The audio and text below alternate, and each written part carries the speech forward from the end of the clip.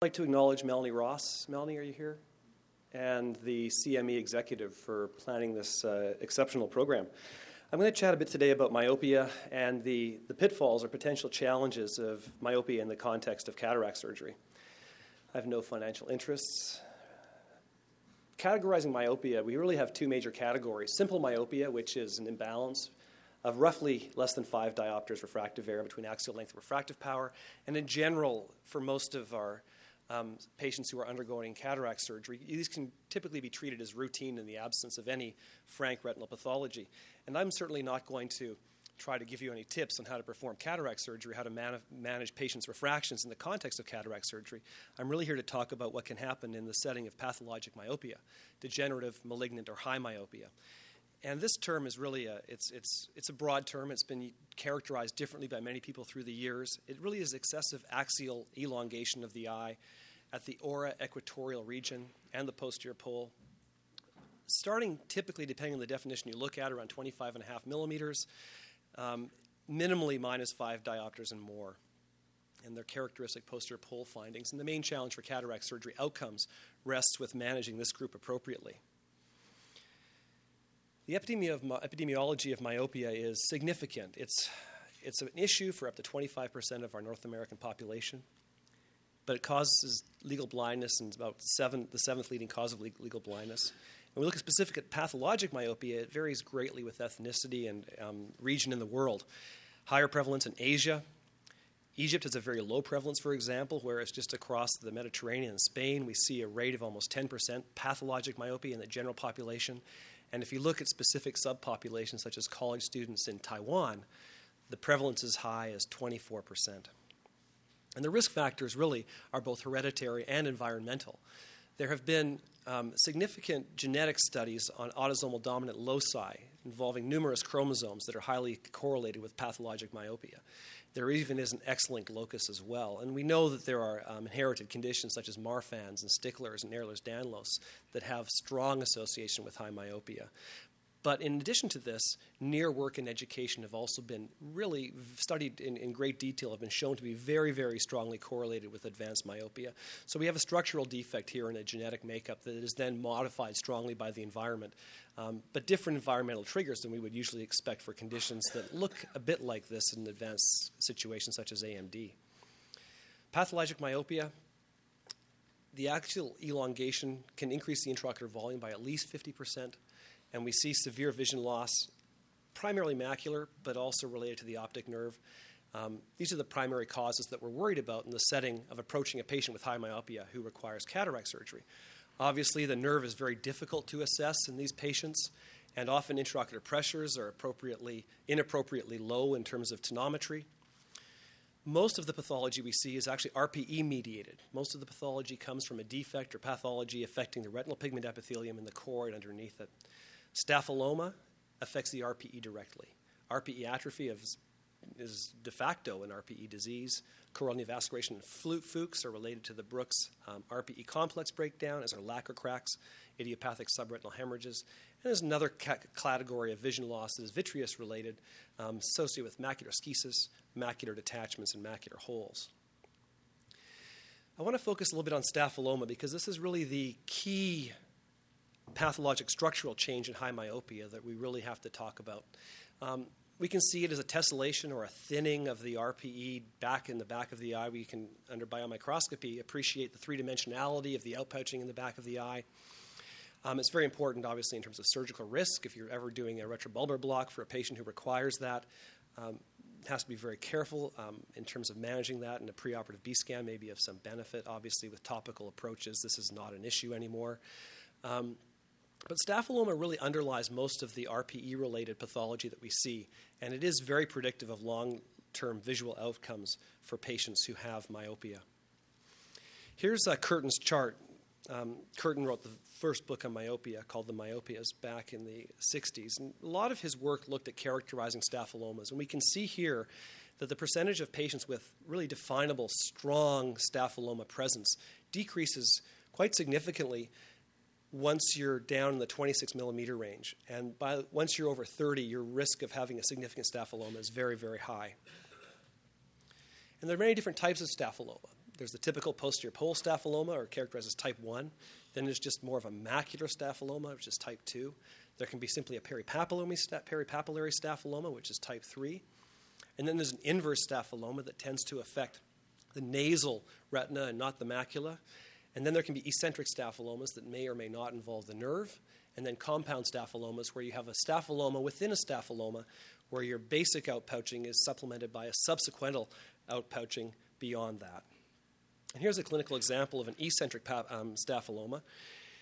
It's kind of interesting in this case because you can see the ring of RPE thinning at the edge of the staphyloma. And then within the bed of the staphyloma, more significant RPE loss. What's kind of interesting in this patient is that there is actually a macular neurosensory detachment with some lipid here. And the initial question we had was, does this patient have a net arising off the edge of the staphyloma? And here's more of a direct picture of the staphyloma. Very odd appearance.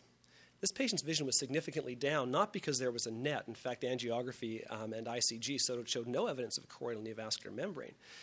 But simply the mechanical stretching of the RPE over the edge of this dense, deep staphyloma was enough to drop this patient's vision to the 2100 range in the absence of any significant neovascular process or secondary pathology, and also was enough to cause there to be some outflow or pump deficiencies in the macular region secondary to the staphyloma effects on the RPE and the paramacula. So a staphyloma itself can cause significant visual loss in the absence of any of the other secondary causes of vision loss in high myopia. Here's a wide-angle Optos photograph of pathologic myopia and a staphyloma in the center. You can see here the staphyloma stands out quite nicely against the darker background of the more normal peripheral RPE and eye wall. You can also see quite nicely the way that there are RPE disruptions centrally, but also, in this case, well out to the mid-periphery. This is a previous tear that had been lasered on the nasal side. When we look under autofluorescence, we can see, again, the more extensive RPE changes that we might see in high myopia that we would not be typically seeing just with color imaging or direct visualization. So with some of these new imaging modalities, certainly are options for visualizing the RPE status more carefully and actually quantifying changes over time that we didn't have before. So when we look at predicting surgical outcomes in the context of high myopia, we know that pseudophakia is a great benefit to patients who have high myopia in terms of quality of life. And when cataract develops, it makes sense to proceed. But many hidden posterior pole changes can impact our surgical results, as we've started to talk about. And we can't assume that the vision is down in any of these patients simply on the basis of the lens changes. If you look in the back of a patient's eye and you see a strong foveal reflex and the macular RPE looks to be completely intact and you don't see a staphyloma, your axial length is in the 25 millimeter range, you don't really have to worry about these patients, I don't think. The challenge is identifying those patients where the macular pathology is the reason for the decreased vision. And, we always have red flags go up when we have asymmetry in vision in the context of symmetrical lens changes. The challenge is when you have bilateral pathology, and many of the myopic pathologies can be bilateral. So is the vision really down due to those early lens changes, or are we actually seeing the vision be coming down because of progressive macular pathology? That's the challenge. And the reason that these posterior pole findings are difficult to diagnose is that when you look in the eye, typically our stereo by microscopy is limited. We've got a very, very thin retina. And the RPE underlying it is also thin typically. And so it's very hard to pick up contrast between the retina and the underlying RPE. It'd be very difficult to pick up even more obvious findings such as a macular hole. So typically we'd start with an OCT, but this can be very technically difficult to perform and interpret. And as you can tell, the images are not obviously nice and flat like we get in normal OCTs. The images can be significantly shrunken. We often get backscatter at the corners where we're getting flipping of the images at the edges of the macular region. And we also are dealing with a number of issues in terms of interpreting the thinness of the tissues. So OCT on its own may not be enough. Now, I think angiography is typically used in choroidal neovascular settings, and we're all comfortable with that use of angiography. And I think it's really important to keep fluorescein angiography or ICG angiography in your mind, just because OCT doesn't tend to show a lot of fluid, whether it's intraretinal or subretinal in the setting of neovascularization and myopia. And we'll talk about why that is, but it relates to the very low flow setting of the choroid in these eyes and the very thin atrophic choroid that we see in enhanced depth imaging in these types of myopic eyes. There is some benefit to autofluorescence, as I've shown, and I think you should keep that part of your armamentarium. And I think optost imaging and or B-scan might be helpful in larger staphylomas to fully delineate the extent and the full extent of the RPE and staphylomatous damage. This is a Heidelberg wide field composite image looking at a posterior pole. The basic geographic areas of atrophy are pretty visualizable, but the nice thing is we can start to see areas like in here where there are early RPE changes that look normal clinically, but we're starting to pick up pathology in the paramacular region in new areas that are likely to end up having future damage. And I think that benefit of these autofluorescent testings is very helpful in these patients. So when we talk about the causes, the specific causes of vision loss, I'll just run through a few of them. The main ones right now, obviously atrophic maculopathy, RPE degeneration is the most common finding in pathologic myopia. And the degree of RPE loss determines what the final vision is going to be. We looked at about 300 patients who had over 26 millimeters of axial length and found that some central RPE atrophy was present in about almost 60% of these patients. Now, interestingly, in our patient population, most were female. The average age was not that old, about 50 years. The ethnicity was strongly tilted towards the Asian population. Refractive length in these eyes was about 28, 29 millimeters, and the refraction was about minus 11. And this is one of our patients we followed over time. This is a typical diffuse atrophic maculopathy. Interesting thing is over the course of 5 to 6 years, this is what happens in this particular individual. Diffuse progressive RPE loss and a situation where we've got a patient now with significant panmacular vision loss. The associations we found in our study that are really important to realize is that age is a very small incremental increase in macular RPE atrophy, about 2% increase per year. Female gender, however, in our study showed a doubling of the risk of RPE loss centrally, and as the axial length increased, about a 70% increase per millimeter that was going millimeter progression forward. However, when we looked at the presence of a central staphyloma, this was the strongest predictor for RPE loss. So really it was roughly about 80% of our central RPE loss was directed specifically by the presence of a central staphyloma. Moving on to choroidal neovascularization. As I mentioned earlier, choroidal thinning with secondary choroidal ischemia and inflammatory markers have now been identified in association with choroidal neovascularization in the presence of myopia. This creates the perfect milieu for the development of neovascularization. Lacquer cracks and associated chorioretinal atrophy obviously can increase this process and forward it along, and it makes sometimes more difficult to actually see the neovascularization when you start to see RPE pathology associated with it, and very difficult to visualize. And we still think here we're typically dealing with a unilateral condition, very rarely to see this actively bilateral. But this is what the challenge is when you're looking at situations like this. This is a pretty messy looking macula, and it's hard to see where the neovascularization actually is. Well, in fact, it's this little bit of hyperfluorescence here with some underlying hemorrhage below, and clinically we see the hemorrhage.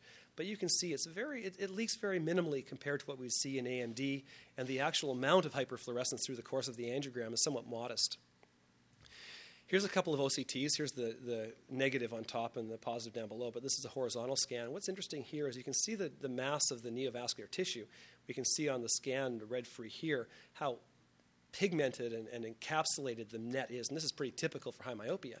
But what's interesting is the overlying neurosensory retina is not thickened, there's no intraretinal edema, there's no subretinal fluid, none of the characteristic features we'd see with neovascular AMD are present. And just FYI, what is kind of neat here is when we shoot through the areas of macular RPE loss, we get this penetration of our light signal and our laser signal quite deep, and these deeper spikes below the choroidal level are pretty characteristic for associated RPE loss. So it's a way that you can use the OCT to determine the extent and the severity of RPE loss in these patients. So the clinical features, as I mentioned, are different than AMD in the choroidal neovascular setting. They tend to be lighter colored than membranes surrounded with a pigment ring.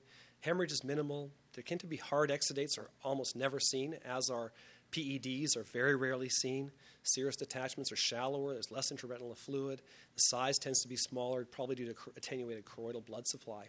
Although as patients get older, we tend to get more of an overlap between the two conditions. The natural history is poor. Most patients lose significant vision by 5 years, mostly associated with a RPE atrophy that surrounds these lesions over time. The treatment, extrafoveal lesions, Sabran has studied the largest series. They tend to just extend. Your laser scars get worse and worse, extend towards the macula, lesions recur. It's not a good treatment. PDT was used about 5 to 10 years ago. It was shown to be possibly better for the first couple of years, but doesn't do well. And really right now we've got anti-VEGF as the treatment of choice. There are a number of RCTs that have shown a significant improvement of acuity, 2 to 3 lines. It seems to be maintained up to 2 years, and there isn't the secondary RPE loss that accompanies thermal laser or PDT. A Fuchs spot initially should probably be called a Forrester spot because Fuchs didn't describe it till almost 40 years after Forrester described it. But it's a small mound of RPE proliferation consistent with an inactive phase of a choroidal neovascular membrane. So that's all that is. And this is the classic Fuchs spot, central, localized, non-leaky lesion, basically an attenuated, involuted neovascular membrane. Lacquer cracks are a very common cause of idiopathic macular hemorrhage in myopes. They tend to radiate from the macula in a reticular pattern. CNV can develop from these breaks. And really, visual acuity will depend on where the lacquer cracks actually occur. And in this patient, you can see lacquer cracks right through the foveal region. And with this, obviously, there will be more severe vision loss than with a lacquer crack that is eccentric. So getting back to the causes of vision loss, we've touched on the major RPE-related and Brooks membrane-related pathologies, and I'm just going to touch briefly now on the vitreous-mediated pathologies such as macular schisis, macular detachments, and macular holes. Basically, in most of the epiretinal causes of macular vision loss, the contracted posterior hyaloid is causative, and this occurs even in the context of an obvious PVD with a Weiss ring. The cortical vitreous does not release in high myopia, and typically the progression tends to be from macular schisis to potentially secondary macular detachment, and then possibly even a macular hole development. But the holes can certainly be independent of schisis. Schisis can be independent of progression, and there's a lot of overlap in these 3 particular entities. But here's an example of typical myopic macular schisis. The top slide is a little bit more slam dunk. It's pretty obvious. The outer plexiform layer, the Mueller cells are traversing the schitic cavity in the retina. Clinically, this is going to look normal on slit lamp biomicroscopy. And schisis can be very subtle. You can see in the lower image here where the schisis is very thin, very minor, but there are schitic changes right into the fovea. And in both these cases, you can see the contracted hyaloid here, and both of these patients had obvious PVDs clinically. So those ones are subtle and difficult to pick up. Here's a patient that's kind of interesting. This patient has almost a spiral-shaped staphyloma, and centrally, the fovea is quite out of focus. And the reason for that is this patient has a schisis with a foveal detachment. Baseline vision can actually be quite good in schisis if the fovea is attached. It can be 20/60, 20/70, even better, even close as 20/20, 20/30. Once the fovea detaches, that's when the vision tends to drop very suddenly. And over time, this patient went from a foveal detachment to a foveal detachment with a hole, underwent surgery, and ended up recovering vision back to about 20/30. So these can be operated and can tend to do quite well. The surgery is a bit tricky. No discussion of myopia in the setting of pseudophakia would be complete without detachment. This is just a summer up here. Main concern is a pre-existing detachment, I think, that has been missed. Typically, there can be atrophic holes and lattice and the slow progression of myopic, of peripheral detachment to the macular region that can go unnoticed. So make sure the periphery is examined. I don't think that cataract surgery is a specific synergistic effect on myopia to developing detachment. Cataract increases the risk of subsequent detachment. Myopia increases the risk of detachment. And combined, obviously, there's a greater risk for these people, and postoperative care is appropriately observed in those individuals. So in conclusion, think about the macular status in your high myopes so surprises don't arise post-op. Staphyloma, RPE disease should lead to broader imaging, including autofluorescence, possible angiography, consider wide-field optos. Epiretinal pathology plays an important role. It's usually asymmetric, and OCT will often show these quite nicely preoperatively. And again, don't forget about the periphery. Thank you. Well, thank you very much. So Dr. Maberley can't stay for the panel discussion, so we're going to take a minute just to take questions right now before we move on. So are there any questions for Dr. Maberley at this time? David, could you comment on whether peripheral tears should be treated in this condition before cataract surgery if they're asymptomatic? I treat all peripheral tears in high myopes, regardless of symptomatology. However, the broader question perhaps is atrophic holes, and how aggressive we want to be with atrophic holes and lattice that we see traction. I tend to prefer to treat. My sense is you're going to be changing the whole vitreous configuration, composition with the hydration that occurs during cataract surgery, et cetera. And I think it's always prudent. I have yet to see a patient have a severe complication from gentle surrounding peripheral laser in the setting of high myopia. So I think the laser is pretty safe, and I think your risk of a detachment is much greater than the risk of laser. Yeah. David, I have a question about your patient with the eccentric staphyloma. How did you manage that? Did you put a macular buckle on? Or? Well, that's really a great comment, because there's a whole new series of macular buckles that are being developed.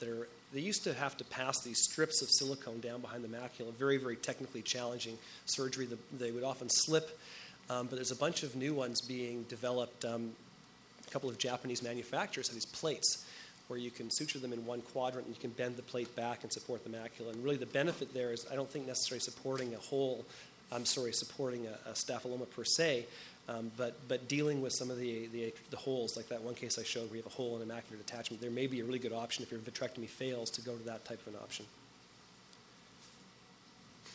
Great. Another question? Dr. Lee?